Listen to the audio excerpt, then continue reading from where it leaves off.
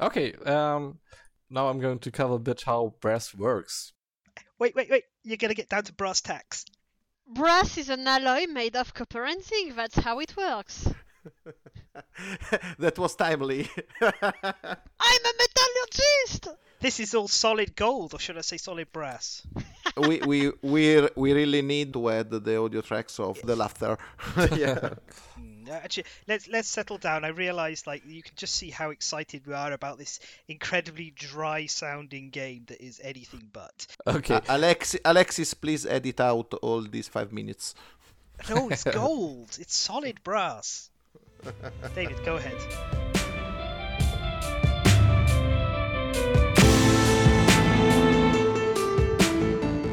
Hello and welcome to The Last Standee, a board game podcast coming to you from 4 exciting countries across Europe. I'm joined here today by Alessio. In quarantine, hello. Audrey. Bonjour, bonjour. David. Hello.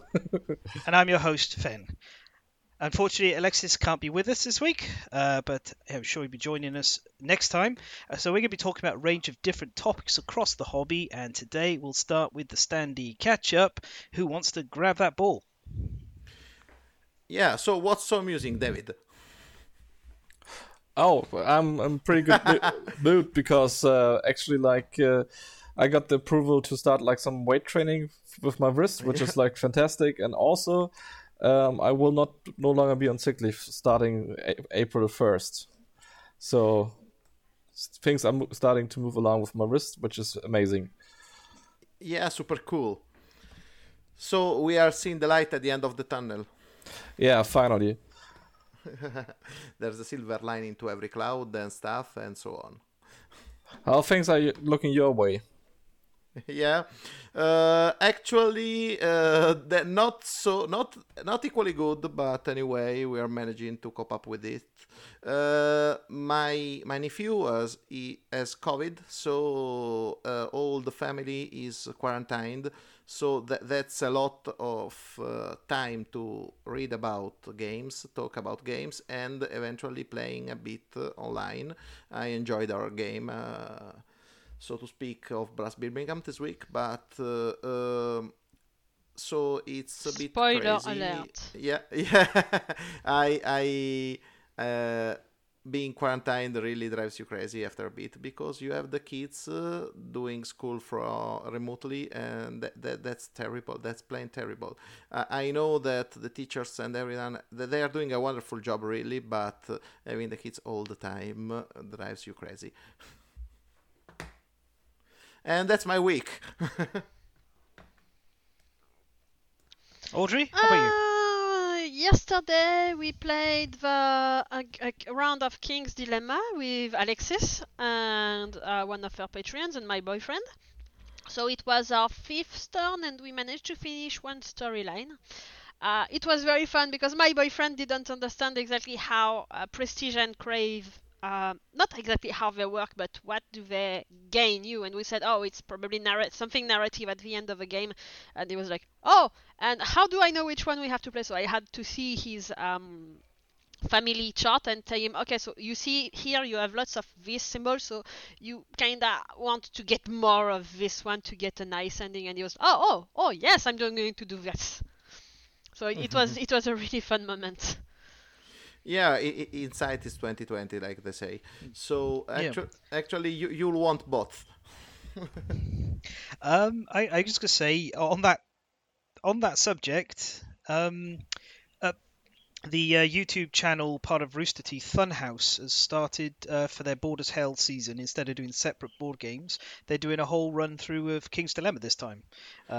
Yeah, the first episode pretty entertaining because they've gone full costume. Some of them have gone full role-play character. I watched that one. Yeah. Yeah, very enjoyable. I would probably watch a playthrough of King's Dilemma, but hoping that they picked different big choices than we did. That's funny and silly. Yeah. Anyway, full of spoilers. Actually, I don't know if we can talk about King's Dilemma because everything I say having completed the game is a spoiler. Yeah, of course. don't spoil. Don't spoil. Yep. Same with any legacy game, you've got to watch out for those spoilers. That's one of the tricky things about reviewing them, especially if they do like a mid-game, mid-story turn of some kind, which is, even just saying, oh, it gets really good at this point. For some people, that's like, oh, that's a spoiler. I remember sitting down to watch The Sixth Sense for the first time, and the people I was watching with went, oh, I love the twist in this. And I was like, all right, well, I'm done, because my brain's just going to be looking for the twist and looking for the clues to the twist. I'm going to quote my boyfriend. You mean the twist is that Bruce Willis is a psychologist, right? Mm-hmm. Yeah, that was a hell of a twist, because Yeah. I didn't see it coming, because he was terrible. Yeah, he was a terrible psychologist. He was absolutely awful. Yeah. It's not a very good movie in my opinion, but people. What about you, Fan? Me? Let's see. I try to think really. I've been continuing to expand my my Roland Wright collection, the famed board game serial killer. Yep. Welshman he is, Roland Wright. I got Railroad Inc. because Shut Up and Sit Down are doing a play along in a week or two on their Twitch channel, and so I was like, I want to join in on that, because it kind of makes me feel like I'm playing with people from Britain again. Yeah, and actually, I think Railroad Inc. is from Yalmarak again, right? I couldn't tell you. The box is over the other side of the room. I'm not getting up. Okay, I think so. I think it's one of his design. I googled that because it's important. Anyway, that's I think the coolest roll and write game I heard of in the last at least 6 months. Of course, it has a bit of problems, but it's for another day. Let you form an opinion, and then we'll talk about it. Anyway, super cool, yeah.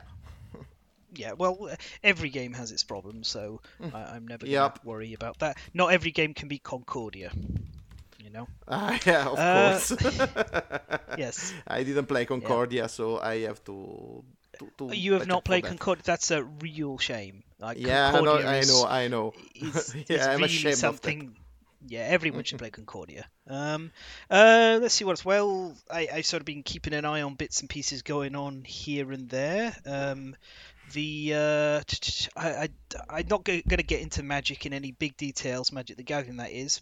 But you mean the video game, right? No, the video game. With my boyfriend, we are trying to get to the point where we can play together, because you have to spend 3 hours before being able to make a group. I wasn't even going to get into the video game. I played the video game, and Ral in the intro lagged my computer out so badly that I couldn't get any further, because every time he spoke, everything locked up. Oh, I don't have that issue, but my computer is making big noise. Even on Doom Eternal, it's okay. I've watched the streamer Noxious play a bit of it, so I could actually see what's going on, and I was like, this is not what I want. When he opened up the menus, I was just like, I don't understand anything that's going on here at all. There's no tutorial explanation. Oh boy, I don't know what half these things do. But I was actually going to talk about the card game briefly, because I don't know if you guys have heard about it.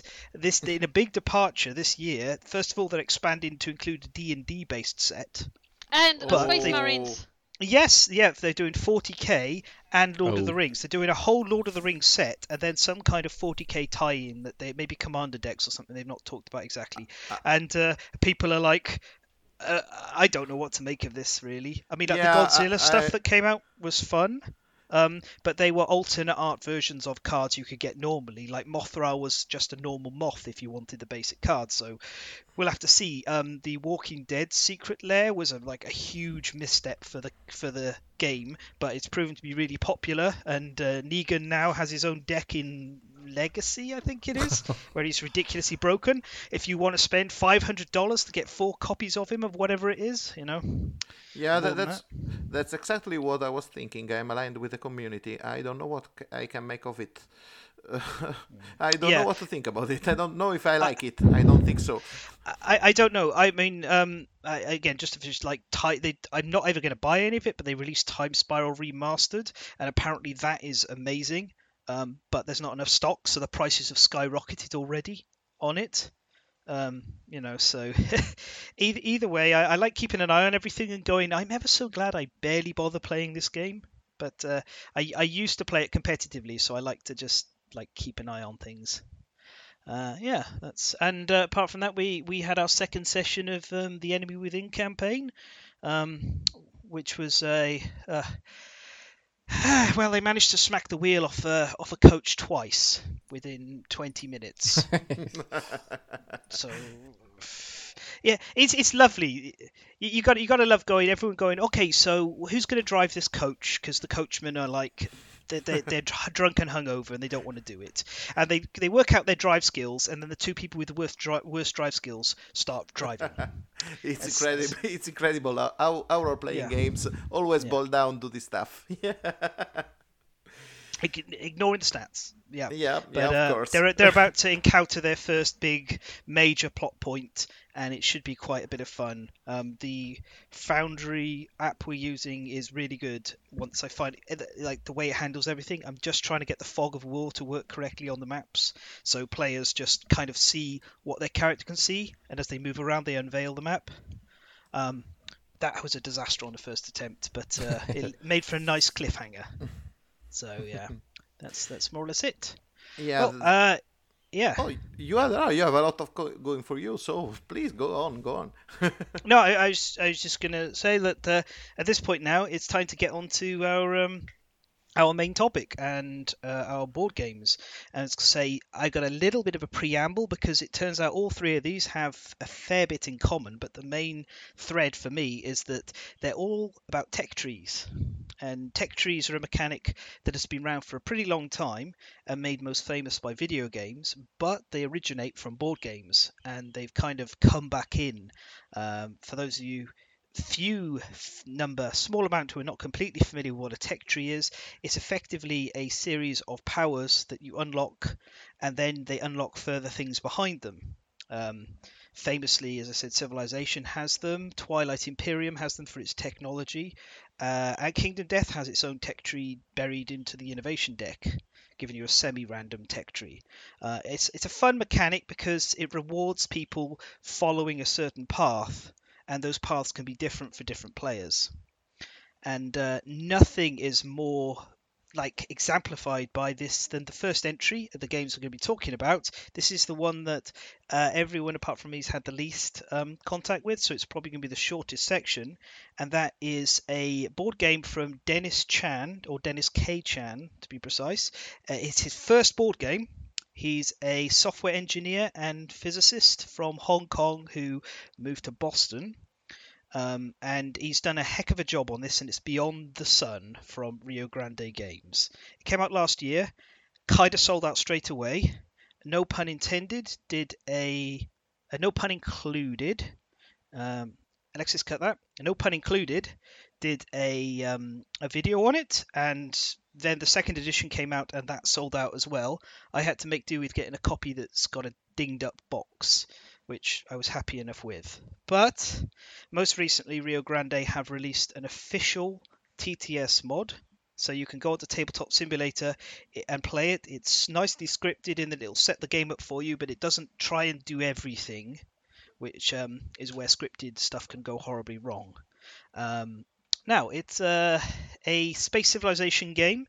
It's set, I think, after the third thermonuclear war of humanity or something, like post-apocalypse, but it's the dawn of the spacefaring era, and you're one of 4 different factions vying to be the leading kind of group for science, economics, galactic influence, and conquering.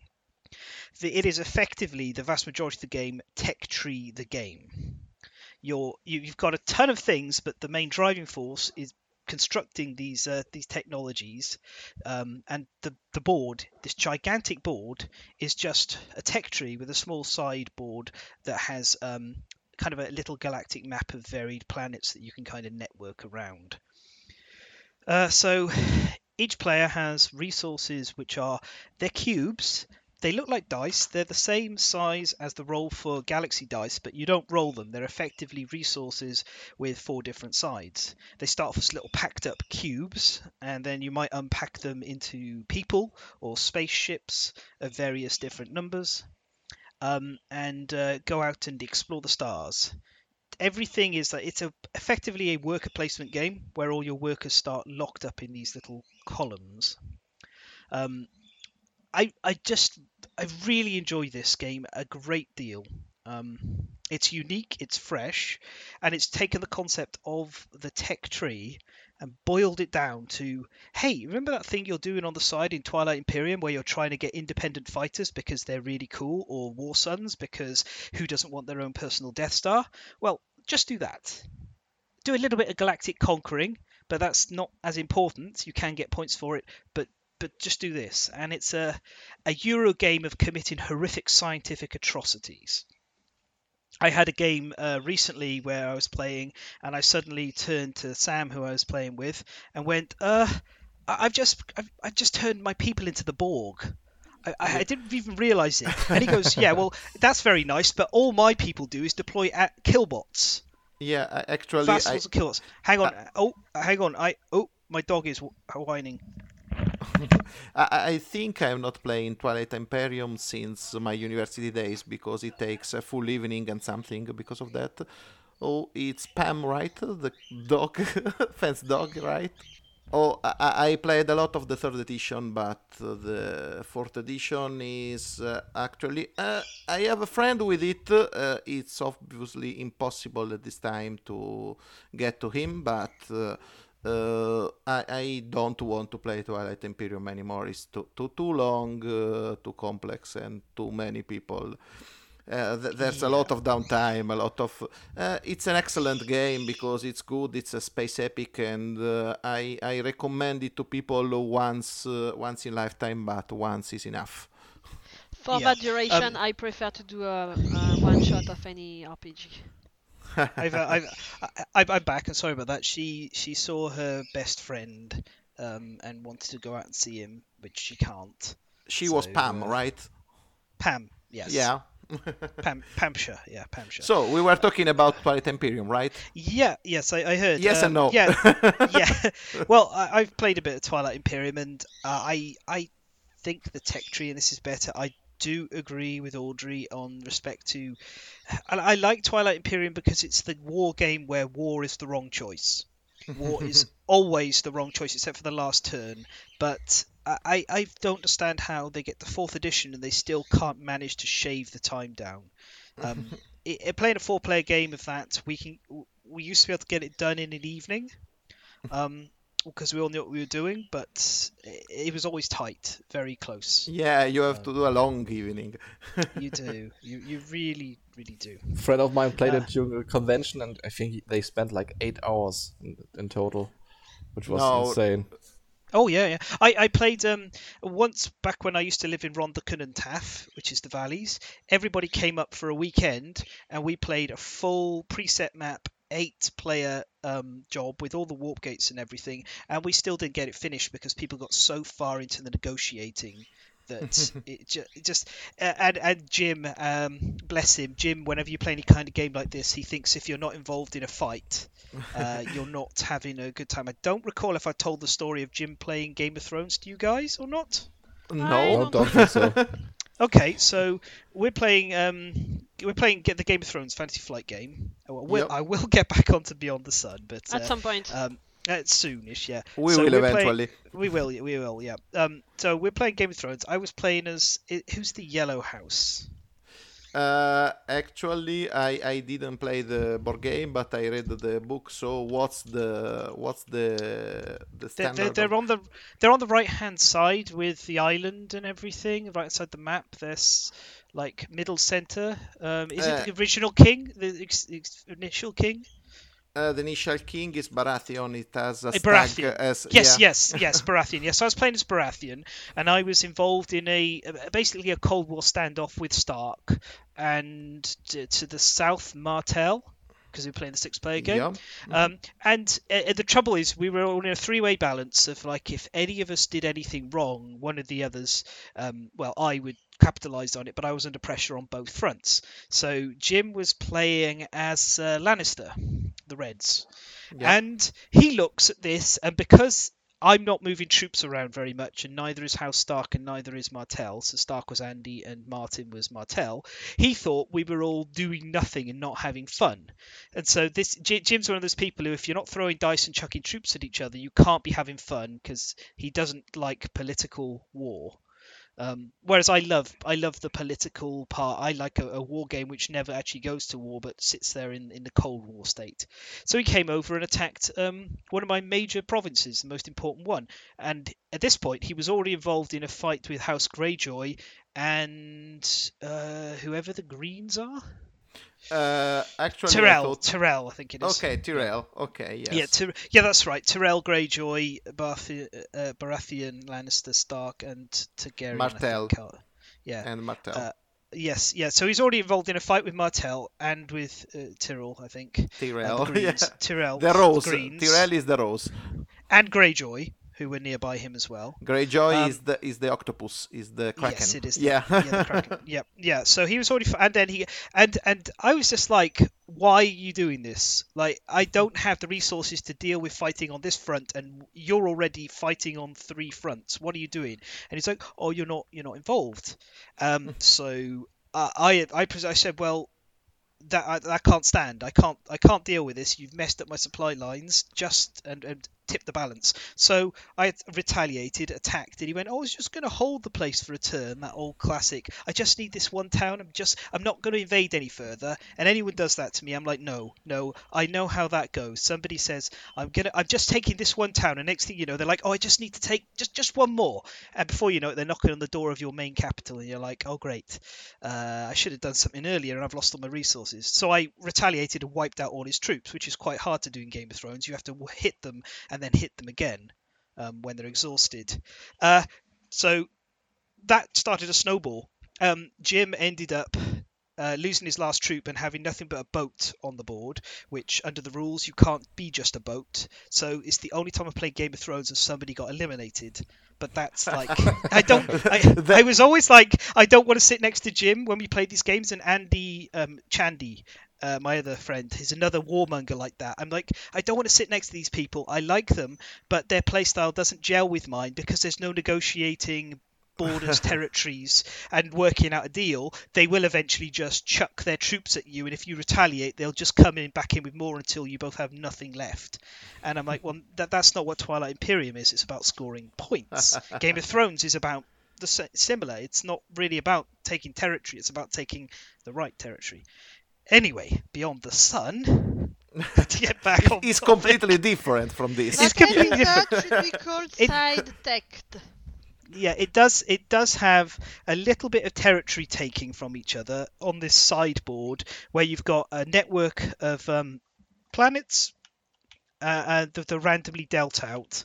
They're semi-seeded at the start, and effectively you turn some of your cubes into ships and go and temporarily take control of them for bonuses, or you can permanently take control of them by removing them from the board by spending enough ships to colonize the planet.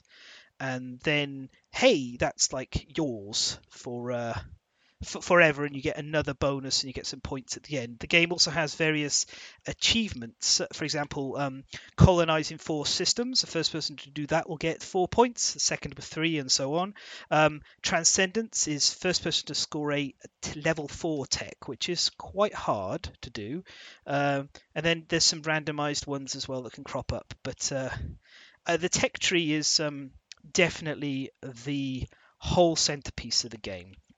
It's at the start you have basic spacefaring, and that gives you a bunch of different actions that you can spend, and they have varied spaces. So basic spacefaring, for example, only has 4 spaces for tech.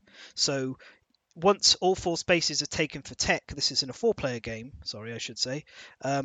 You can't like do tech again until you move somewhere else. So you'd have to go off and do, if all those spaces were taken, even though one of your pieces would be in one of the slots, you can't redo the same action in this situation. And the tech is broken into robotics, terraforming, genetics, and kind of like lasers and stuff, like red. They're effectively coloured in different ways, and you will pew pew. Military. Yeah, so you will do like so for basic spacefaring, you just put like your action in on. You go, I'm gonna do the tech upgrade, and you pick one of the level 1 techs to make, and you'll put one of your cubes from your supply, one of your worker cubes, onto that spot, and that means you've got less cubes for the rest of the game, but you get access to the ability. Some of the techs you get here give you like an immediate bonus. So just give you an example, advanced robotics lets you automate and gain an ore. So automating is this process where you improve these tracks at the bottom of your player board. In this case, it improves your ore production, and for the rest of the game, whenever you do your production step in your turn, you may generate more ore. The other resource is population growth. Now, once you get past the first tech level, things get a bit more interesting because some of the techs require you to have the correct prerequisites or even multiple prerequisites of the same type. And also, when you draw them, finally innovate them, so to speak, or whatever, you have to draw an event which will give you something extra. So, I'll give you an example here.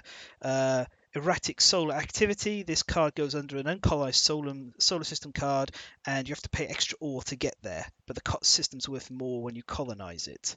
So it adds a little bit of random spice to things. There's there's also the same for your tier 3 technologies. Now, the real joyous crunch of all of this, though, is in those technologies and how they join together. So whenever you choose to build a higher level tech, you have to build something of a matching color arrow that's joining into it. So blue has to pick blue, yellow has to pick yellow, or if you've got one where blue and yellow are both connecting in, then you can choose either one. Some examples of our advanced robotics is for tier level 2, we might do hypercomputing or maybe psionics research, or if you're a bit less pleasant, you might do human experiments. Other things, red leads on to android destroyers, or green can lead to mass cloning. And this is joyous thing of where you kind of get far enough down and you look at the technologies you've personally chosen to make, and you have that Mitchell and Webb moment of, are we the bad guys? Possibly, yeah. Are we the baddies? Yeah, are we the baddies? I kind of think we might be the baddies. And I had that because, I mean, I had like metahuman chambers, hive mind computing, and like cybernetics or something for my things, and I was like, oh dear, I've made the Borg, and it's wonderful because it builds up. This tableau builds up the technologies you unlock. Everybody can jump in to also unlock them, but they don't have to. So you get an asymmetry in the game as you go along, as you follow your own path. And we're just talking about the basic game here. There's even a whole tech drafting system for the advanced versions, and it's just this game really has to be played to appreciate how good it is, and I wish I'd had time to show you guys it, but when I first tried to organize this, the tabletop simulator mods were all taken down because Rio Grande wanted to put their own one up, which they have done, as I said, and it's free. To anyone who has tabletop simulator can just play this, and I really commend them for that. It's very functional the way it looks, but that's beyond the sun for you. The imagination, the joy is in developing the technology and seeing how your particular group of humans have moved on and everything. It's very crunchy without being overwhelming, and I really look forward to seeing what Dennis K. Chan is going to be doing in the future, because if this is his first attempt, he's going to hopefully go on to really big things. There is an expansion coming as well. It's in the pipeline, which would be nice, because one of the things I will say is the game could do with more varied technologies and more events, because you pretty much, while it's randomized by the path you go down and a little bit randomized in the order in which you may get things and what you'll choose to pick from the options you have, there is a finite limit to the combinations within this game. Yeah. So, are you in the mood for a bit of Q&A?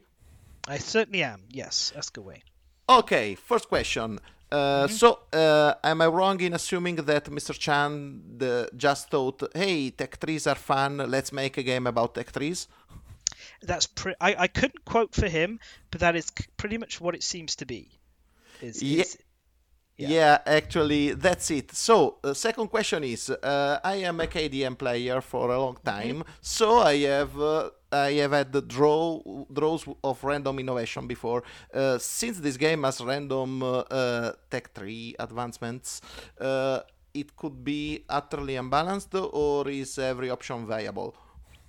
Just about every option is viable, but one of the advantages of this is you can look at what other people have created during their technological development and go, you know what, I don't want to gamble on some random things. I can see what you're doing. I want to add that to my options, so you can develop along behind them and build the same technologies. There is also the advanced drafting version where you get to see a bunch of the text in advance, so you can pick and tailor the ones that you want to fit to your choice. I haven't yet seen anything that is strictly worse than anything else. Oh, It's that's yeah. cool. Actually, it is needed something like that in Kingdom Death. Yeah. So, a third question, and then I'm done. I am a guy who doesn't like a lot when resources are finite. For example, here there are cubes, and if I have a scientist, I want to make a ship, I have to turn a scientist into a ship. Is this a letdown? No, you don't. You don't necessarily turn a scientist into a ship. You have you have these 5 columns of generic cubes, which they just have a little box on the top symbol, and they turn into different things. So you're drawing from those, and we will refill during your population section. So some of them, like when you spend them on ships are kind of eventually going to return to your pool and get packed up again. So you very rarely run out of resources. The other resource used is ore, which is just just like you just take it when you generate it. So Um, you have a finite number of resources, but you don't. You have to choose what these resources become. You don't. yeah, Yeah. yeah, Okay. yeah, you do, and you can also make your resources more efficient with good technology or usage and things like that. Okay. Average duration of a four-player game. Let's see. I've only played 3 player. They say about 2 hours. And I've generally had the game done within about an hour and a half with 3 players, so I think 2 hours is reasonable. If you're with people who are very into maximizing their combos, you could probably run past 2 towards 3 hours, but Okay. it's it, Medium heavy, but not that heavy. they have it rated as a 3 on the weight on Board Game Geek. I think that's pretty reasonable, but it's more of a 3 on what you're thinking about doing rather than how hard it is to do stuff, because on your turn you don't do that much. You place your pawn to a new action, you then do the action, you then do production, and then if you can claim an achievement, you claim an achievement and you check if the game's ended. And it's Okay. points. Oh, ending condition. What's the ending Uh, condition? Oh right, you have it's to do with the. I'm going to directly read from the rule book because I always just kind of get this slightly wrong. Give me a moment. Right, yeah, it is when 4 total achievement discs have been placed on the achievement cards. So that's 4 people have achieved achievements, and you finish the current round. Okay. Yeah, So all that's left is there's playing. yeah, seriously, I would thoroughly recommend playing this and keeping an eye out for when it's in stock. It's not expensive Yeah. at all. It was expensive right now because it's hard to get, but it's a power grid sized box, power grid Yeah. Concordia Uh, sort of size. I looked at the price tag is like $60, around $60, around, Yeah, which is a bit expensive, but if components are good and the game is it's good, it's always worth it. yeah, it's expensive because of the sheer number of those plastic cubes. There's quite a lot per player. So that's what's adding a lot of value. I absolutely love the idea of these using cubes as resources and having them turn into different sides, which I think Yeah. is fantastic. And the way that this has been set up with them being in different columns is really neat because your population growth, as you improve your population growth through technology, you uncover tokens on the population growth track, and they give you the ability to replenish the different piles. So you'll be drawing most from pile A, but pile A, that means pile A will run out, and you replenish from the right hand side. So pile E is the pile that replenishes first. So you do have like to manage and work out how much you want to grow your population. It's Yeah. I Okay. wish so much we'd had a chance to be able to play this before we started, but I do not want to wait on talking about this. Even if I can't do it full justice, I really want to say like this is a heavy recommendation from me. If it is in stock and you are remotely interested in this unique, unusual game, this like medium weight Euro with a very interesting take on style that's new, you should get it because Shut Up and Sit Down are going to talk about it at some point soon, and then it's going to be impossible to get. And So, this, ladies and gentlemen, was our shortest game of the day. short question. Like you said, it's like a Euro kind of game. How Yeah. interactive? How much interaction is there with other players?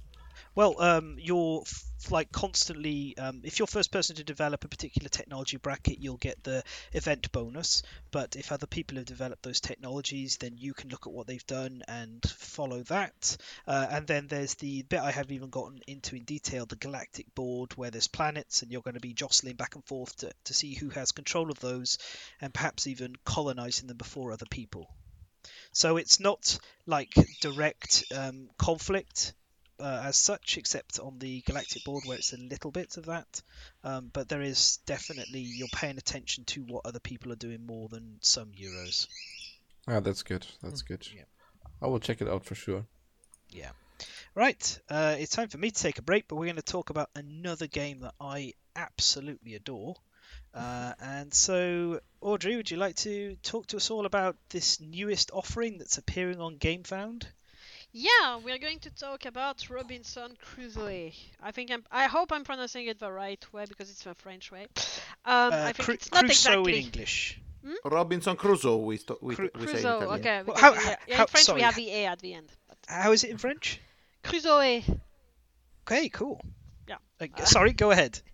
So this one is a game which includes tech tree, of course, and it's a bit more about survival, which of a few characters. Of course, it follows the basic pitch of the Robinson Crusoe book, which is people on an island that have to survive. And it's a cooperative game, and I think by now our listeners know that I am a cooperative games fan. And I was like, oh, seems interesting. And I think that one of the fun thing about this game is that on each different gaming session you will pick a scenario and you will try to do the goals of the scenario, and that is good for replayability because you don't follow the same objectives every single time. There are also a few stories in the scenario, so as well for the people that like a narrative experience, it seems like a really good offering. So each player chooses a character. I think that two players playing together can pick two characters each based on the descriptions. I don't think it's a problem. If you want to. Yes, Yeah. sometimes with my boyfriend, that's something that we like to do because the games can sometimes feel too limited when you have only one character, especially if they have different actions. And here they have a unique skill where you have to spend the resource determination to activate the skill. And so, yeah, that might be interesting to maybe do alternate games with one character each and two characters each just to see how it differs. Yeah. You can also play with Friday and the doggo. So instead of having two extra characters in full, you can have Friday along, who gives you like half a character, and everybody's favorite doggo, who will give you another half a character. So that's another way of doing it. Yeah, you have two assigned characters each day for missions, whether it's about building, about hunting for food, taking care of the camp. Um, so that seems to be that you have to choose, and to choose wisely which priorities are. And if you choose to send two characters hunting or one character on each task, because you may make sure that the tasks get done or have some risk. So I think there's going to be an interesting case of choose your danger. Yeah, that you've nailed it. That was what I was going to talk about when I chipped in with my bit, is how good that mechanic is, where every player has two actions and they can choose to devote both actions to the same thing that they're doing and do it without any risk, or you can spread yourself out a bit, but you have to roll some dice and you may fail and you may have a bit of a bad journey at the time. You might eat some terrible berries and a while later have a horrible experience behind a bush.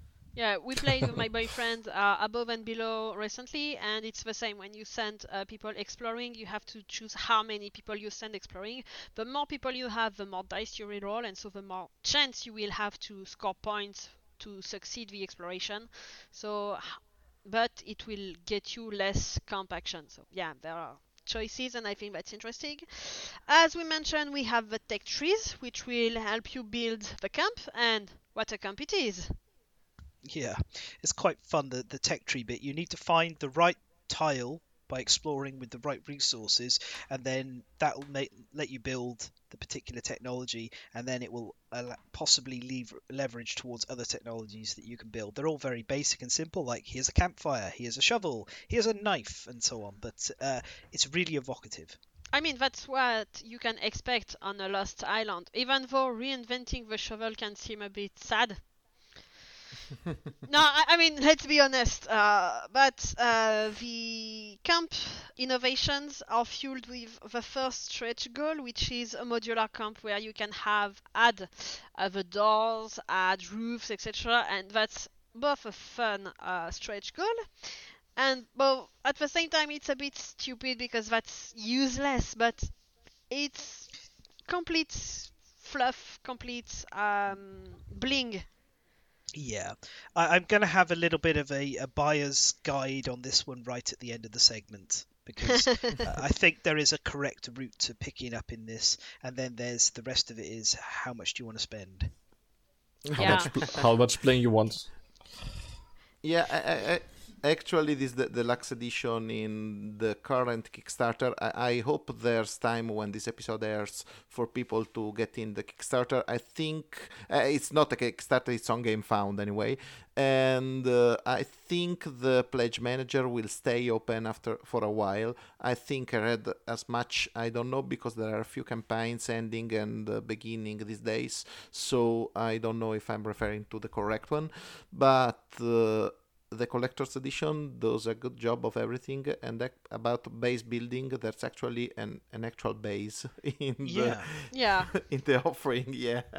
Yeah, I've often said here and there that Robinson Crusoe is everything that Kingdom Death wishes it was in regards to the settlement constructing, because Robinson Crusoe is one of those games that nails survival. Every single turn, you need a whole bunch of things. You cannot do everything you need to do, and you have to make hard decisions, getting enough food, building shelter before weather hits, hunting animals, constructing tools, exploring the island. Every character has their like little focus they're better at than everyone else, but it's just it is survival done badly can be very frustrating. It can feel like just busy work. Why are you padding out this game? Please, this is getting in the way of the good stuff. But Robinson Crusoe is very much just gets it right. And each scenario puts an interesting spin on how much you're having to do the survival versus getting other stuff done. The introductory scenario is just, hey, you're washed up on this desert island. You need to collect a load of wood, build a big fire before the ship comes by, and brilliant, you get rescued. Otherwise, well, tough luck. But some of the other scenarios change that. You can be on the island and there's a volcano erupting, in which case, kind of not so much about like building a permanent camp there. Maybe something else. Or you're a bunch of missionaries on a cursed island, and it doesn't matter if you live or die as long as you get the island cleansed. It's wonderful how many different scenarios there are and how confident they were with this core mechanic that they could just stick all of these different variations on top. Yeah, the campaign includes the old expansions, but adds the new adventure, the new book of adventure, Yeah. which contains more than 50 scenarios, and I think that's going to be something really big for replayability, and especially as an add-on, it costs 30 euros. That's for Yeah. people that already own the game. A 30 euros expansion to have 50 more scenarios to play, I think that's a great offering. Yeah, I suppose though I should just, before we go any further, then just get into the buyer's guide right now. Yeah, So go ahead. if you are interested in getting Robinson Crusoe, and if you want a medium heavyweight game, it is pretty like complex at times, but not in a frustrating manner. If you want it, then this is how you should be getting it. Go to your local game store and buy a copy off the shelf. Okay, just get the core game. Don't get anything else. That will last you for years. I own nothing but the core game for years, and I still haven't played all of the scenarios to successful completion. Now then, if you really love that, get the Book of Adventures pledge, the extra 30 euros. That's the best thing that they're offering on here. That way you'll have access to the game now, and you can play it now, and you know you've got a ton of content coming in the future. However, if you want to spend more, then that's when you should start looking at the collector's edition. But it is, as Audrey said, it's a bunch of extra pointless bling. It does make the game look great. I love the miniatures. The carpenter is cute as heck. She's cute in her artwork, but she is so cute as a miniature. Like,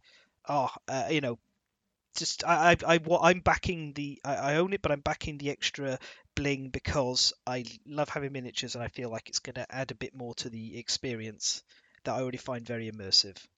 The expansions, just before we get back, of the two, Mystery Tales is nice. It introduces horror and gives you a consistent campaign, but I think the Treasure Chest is the better one. It has 2 more characters in it. It has a ton of like little modules that add experience extras to the game and everything, and that's the one that I of the 2 I have, I think is the better purchase. So my recommendation would be, if it's available in your local store, buy the main game now, play it a bit, and decide whether you want to just get the Book of Adventures on the pledge, or if you want to upgrade. I don't see any reason to just jump in and get the everything new pledge.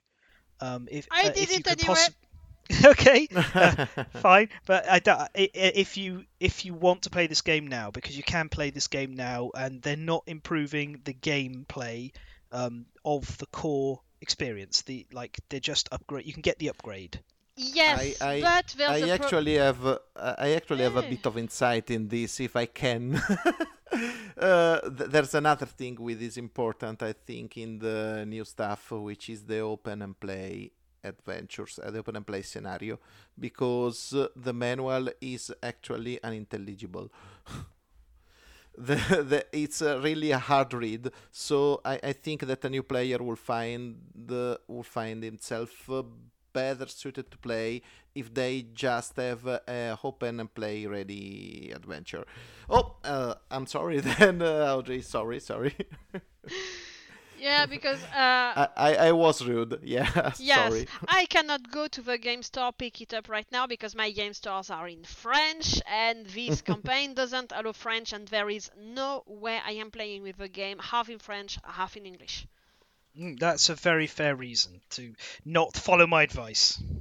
Apparently, people have been asking for a French version since the beginning of the campaign, and I mean, that's the same at every single campaign. When I go to browse the Facebook groups of the French web about games, it's always, is there a French version? No, then I don't pledge. Is there a French version? No, then I don't pledge. When do they Uh, have a French version? So I mean, it's always the same. And apparently, they wanted to do the French version, but due to contracts, they didn't. They are not able to propose it during the campaign. And I think the culprit there is. It starts with an A and it finishes with a small D. Asmathoth, the all-devouring publisher. Yeah. There's a very high probability that's it on their own side, because previously the translation was done by Edge, which is Spanish and French, I think, and Edge was bought by Asmodee last year, 2 years ago, I don't remember. And since then, Edge are not publishers anymore, but are just translators for what Asmodee gives them. And they said we can't do that. That's like a 90s Microsoft approach to buying companies. You buy that and then close it to not have concurrent in your field. Yeah. Yeah. So sadly, yeah, going to the game store and picking up off the shelf right now is not an option for me. But that shouldn't be a problem because there should be a bit less to read than Midora, let's say, for instance, so I can handle the translation with my boyfriend. It is a lot lighter to on the language front. The board itself is language independent pretty much, and it's really just the adventure cards that have text on them. Yeah, So, that's like when we play King's Dilemma, as the game is in English. Either I or Alexis are translating because yeah, we play in French, and that's enough because there are cards here and there, but you don't have big walls of text to read. Oh, of course, you are talking. Oh, sorry again. I No, won't no, no. interrupt you. Yeah, of course, you are talking to someone who never gets games translated to Italian. I think that not even Axis Mundi, who are Italian, will make a game in Italian. So I can feel that. I think that the only company who does consistently Italian translation is Awaken Realms, and that comes at the cost of getting your game 2 years later. Well, I think here with Robinson Crusoe there is English for some Italian. Sorry, I think there is Italian for some components, Spanish, German as well. So that's not bad in itself. But Axis Mundi, maybe I'm not sure, but maybe they will make a PDF in Italian. That might be. I don't know. That You have to ask them. that depends on how much stuff is in the cards. That's actually a sensible choice because if the Italian market is smaller than the others, you first give priority to the stuff which will go internationally. So that's a sensible choice. Of course, I complain. Yeah, but yeah, the Italian and French markets are as reluctant as each other to play in English. yeah. There is an Italian first edition of Robinson Crusoe Adventures on the Cursed Island. So yeah, it was Yeah, released in 2014. yeah. The original one was translated to Italian, or at least I remember something like that. But the new version is not going to get translated. So that is the case, at least for now. So The same day, as if responding to Alessia's wish, an Italian version got announced, as if they tried to make our podcast inaccurate. But thanks to the power of editing, we stay relevant. Yeah, yeah. It's I genuinely think this is just one of my favorite cooperative games, and I enjoy how, as long as one person knows the rules pretty well, anyone can kind of pick it up because you get the basics, which is you don't may not know exactly how you do it, but you'll understand you need to explore the island, you need to build things to help you survive, build shelter. It's all like classic tropes that we Yeah. know. Yeah, I'm very happy I pledged for it because I think that's going to be a favorite at my table. The only hesitation points that I have is that France is waiting on a restock of Paleo currently, and on a few mechanics the game seems very close to each other. So there might be a bit of an overlap in my collection. But that's not a Um, big deal. I have both, and I do feel that Robinson Crusoe it doesn't scratch exactly the same itch as Paleo. Paleo I feel is a lot lighter, so Okay. it's yeah. So maybe Paleo to play with my parents, Hmm. and the other one for both of us when we are in a more hardcore mood. Well, well, as I say, that's pretty much the recommendations. Then I think for this is hopefully we should be out by the time that hopefully this episode should be released before the campaign finishes. But even if it doesn't, hopefully the backer kit will still be open, or the pledge manager.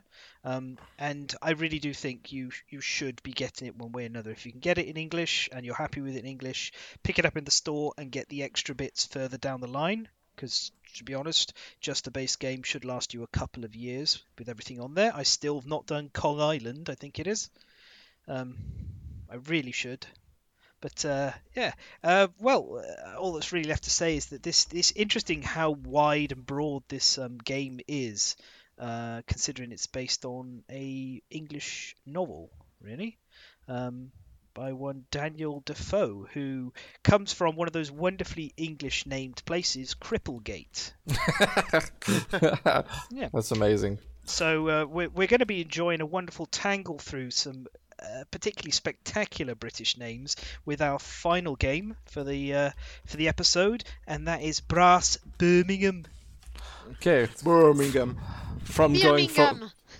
Going from outer space to the beautiful Orleans. Now we go to the sooty roads and canals of Birmingham. You have to be sad when you say it. I tried. Birmingham. You don't have to be sad when you say it, but if you go to Birmingham, then you will be sad. I kid to anyone who happens to be from Birmingham who's listening, although there's probably no one, so I'm going to say it again. Birmingham sucks. Take it away, David. Okay, we are hemorrhaging listeners. Or one of them. So we're going to talk about Brass Birmingham, and there were several alliterations of this game before, made by Martin Wallace in 2007. Brass was released, and later on, I think 2018, Brass Birmingham and Lancashire were released. So they are the same game but different. And what is Brass? So it's a game that takes place in the Industrial Revolution in the area around Birmingham, and between the years 1770 and 1870. And you take the role of several entrepreneurs. You can play with 2 to 4 players, and then you try to develop the industrial area, and that's on the board with the different lovely named places. I think Fan is the only one who actually can pronounce some of these places. I won't even there.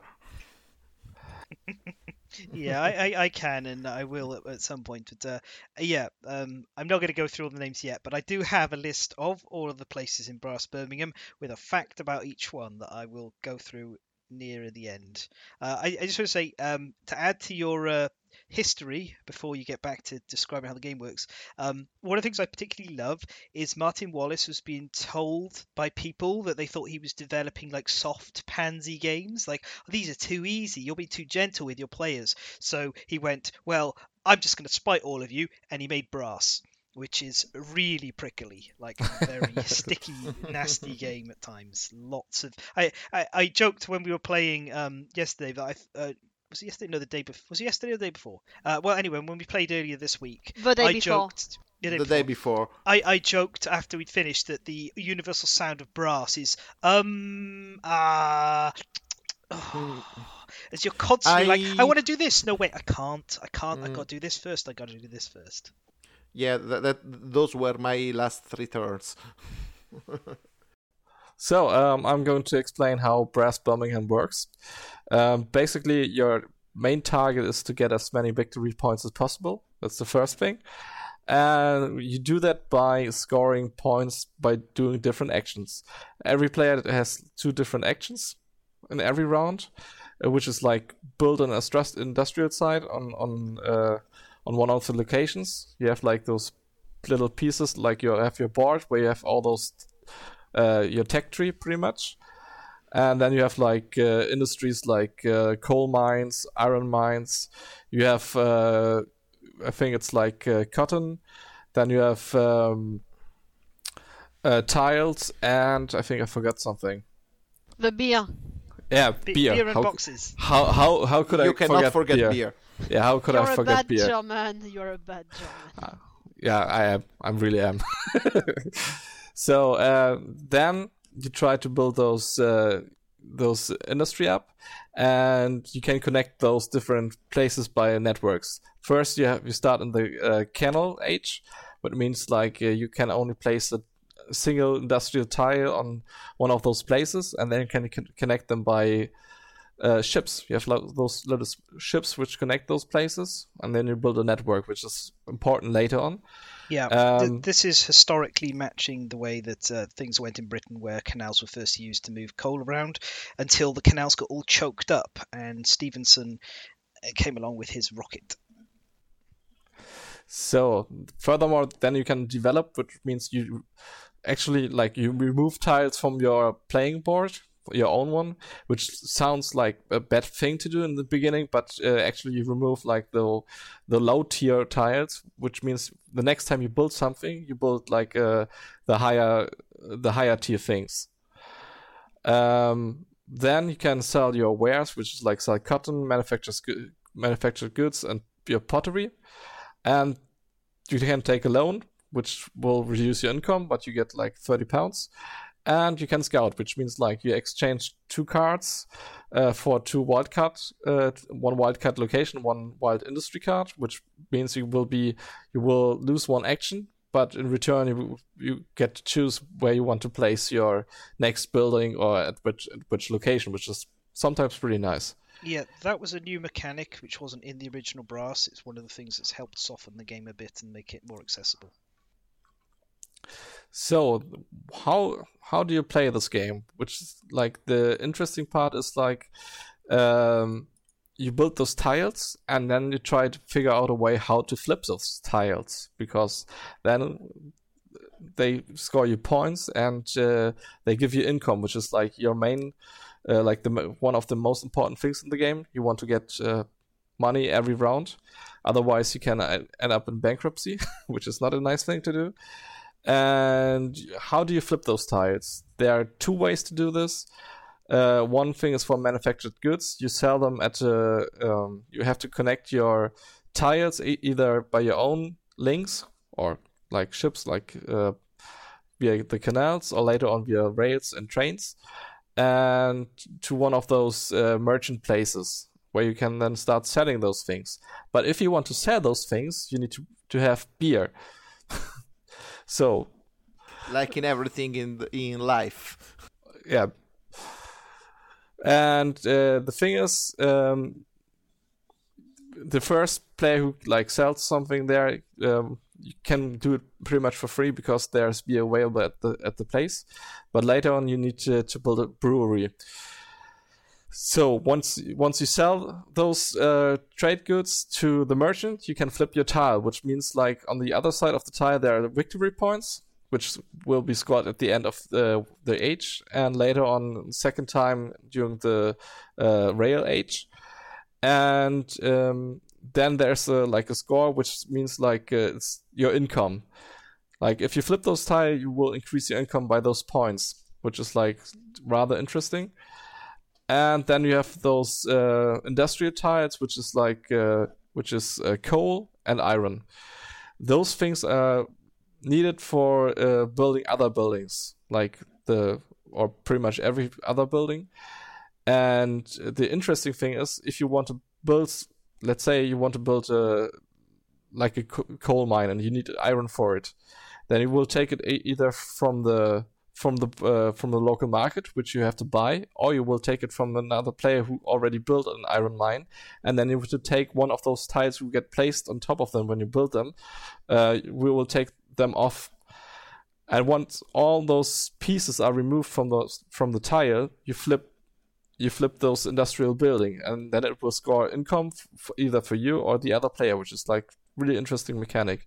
I haven't played a company-based game that has so many interactions. Like, you always think about if you build something, let's say you build an ironworks, and then you have to pay like coal, and that coal will be taken from the next coal mine, but that belongs to your to the other player, and that could cause it to happen to flip those coal mine tile, which will score points and income for him. So you always have to check like what you're going to do, and there's like this special kind of interaction, and everything is connected somehow. Well, we've all four of us played Brass Birmingham now. I'll just start with briefly with me. I have 3 copies of Brass. I have One for the Mondays, one for the Tuesdays. yes, yeah. Well, one for each day of the exciting Brass weekend, of course. It's more of back when I was in university and I was studying. I couldn't drink, but I could play board games, and so I went to my local board game shop, which is one of the places I ended up working and eventually running. Um, I I picked up this game that was like burning up the lists on Board Game Geek at the time, and it was quite highly rated, called Brass, and it's the 2007 first edition I have, which it could almost sound like a brag, except it's the worst edition you could possibly have. It looks like ass because Treefog was still doing war games, so it's ugly. Everything sits in a baggie. When I looked at some reviews that other reviewers did of the 2007 version, Treefog version, I was like, they've got an inlay, they've got metal coins. What this is unheard of. Such luxury. I just have a bunch of chits and bags. This is ugh. But then the Scandal. reprints came out, and like I love them. Like my goodness, they are. Lancashire has been better balanced, but also they're gorgeous. I cannot state how wonderful it is that that is it Roxley Roxy Yeah, Games? Yeah, Roxley. Roxley. Roxley looked at this and went, you know what? We're printing these boards, these player boards. We could just put like black on the back or a piece of artwork of some sad cowboys like they do in Great Western Trail. Or, no, we're going to give you a choice. You can play in wonderful Shropshire during the daytime. Here it is, nice and pretty. Or if you want to be moody about it all, you can play with the night boards. Or if you want to confuse everyone, then you can all play Yeah, different ones. yeah, where you cannot read anything. Yeah, I think it's just fantastic that they looked and went, you know what, we're going to give you more of this beautiful artwork, um, and make use of the backs of the boards. I think they could have maybe changed the routes on the backs and said, hey, here's some alternative routes. These are not historically accurate, but have a different game. But either way, like I love it. I love everything. Um, I also appreciate them taking the time to find some female industrialists from the period. Although it's a little telling that they could only find 2, and of one of those, only Eleanor isn't someone who was widowed into it. She's fantastic. She's really worth reading about. They put a little blurb about each of them In the in manual. the manual. And like they are names you'll go, oh, I've heard of this person before. For the most part, Isambard Brunel, Isambard Kingdom Brunel built Bristol Temple Meads, the train station. If you ever go to Bristol, that's the train station you want to look at. I recommend getting off there in Bristol and having a look at that area. You can even go a little bit north of Bristol Temple Meads on foot to Queen Square and see where the Yogscast have their offices and shout that, boo, you suck. They don't suck, but they actually do some great board game stuff as well on their YouTube channel at times.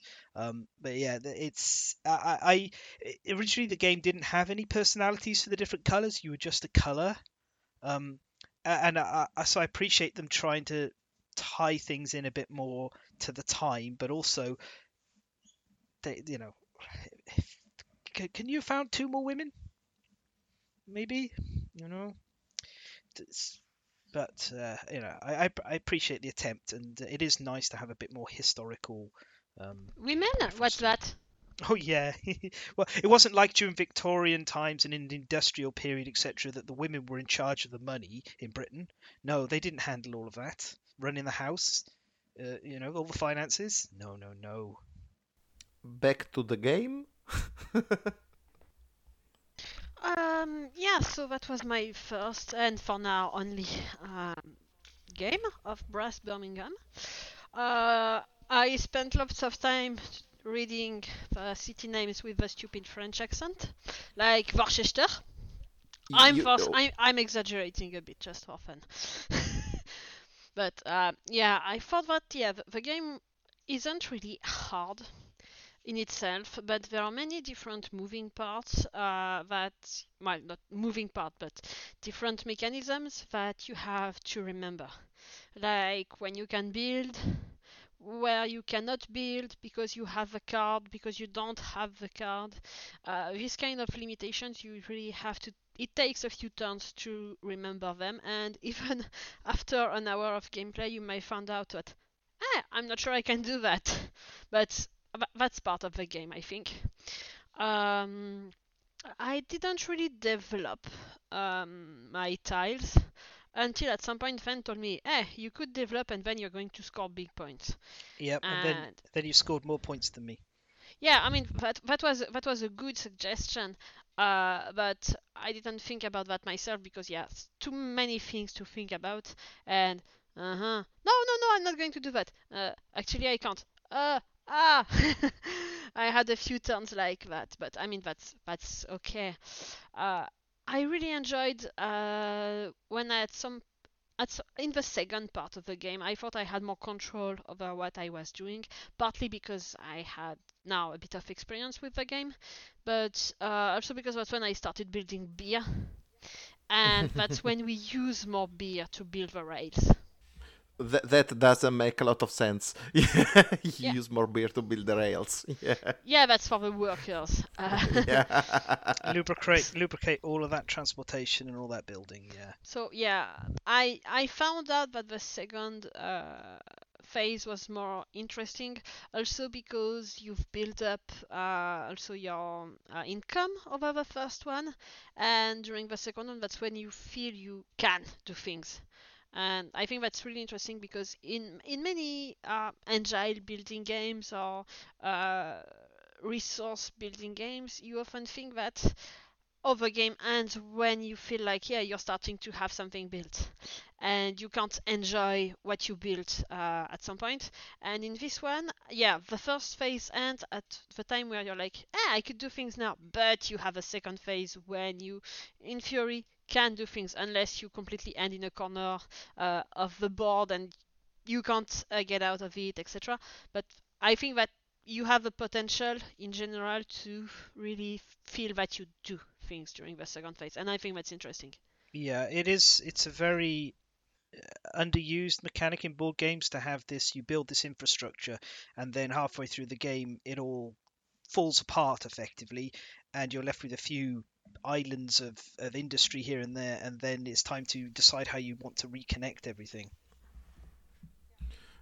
Yeah, Yep. that's actually a winning mechanic at least Birmingham, because I didn't play Lancashire. So uh, the transition from canal to railroad era is actually when magic happens, because you have a lot more of options when you begin railroad era, and that really makes the game shine. I think that if you played it continuously by just removing canals at some point, it wouldn't play the same, wouldn't feel the same. So Yeah. that's a big plus. It also wouldn't be historically accurate, and that was one of the big things that Martin was aimed for. And I've watched film videos from people who are experts in the Industrial Revolution historically, and they really enjoyed the game, got quite engrossed with it, and felt it is a reasonable abstraction and representation of what went on. Yeah, And sorry, go ahead. no, No, no, I no, no, was no. just okay. We'll do this for the entire episode. So,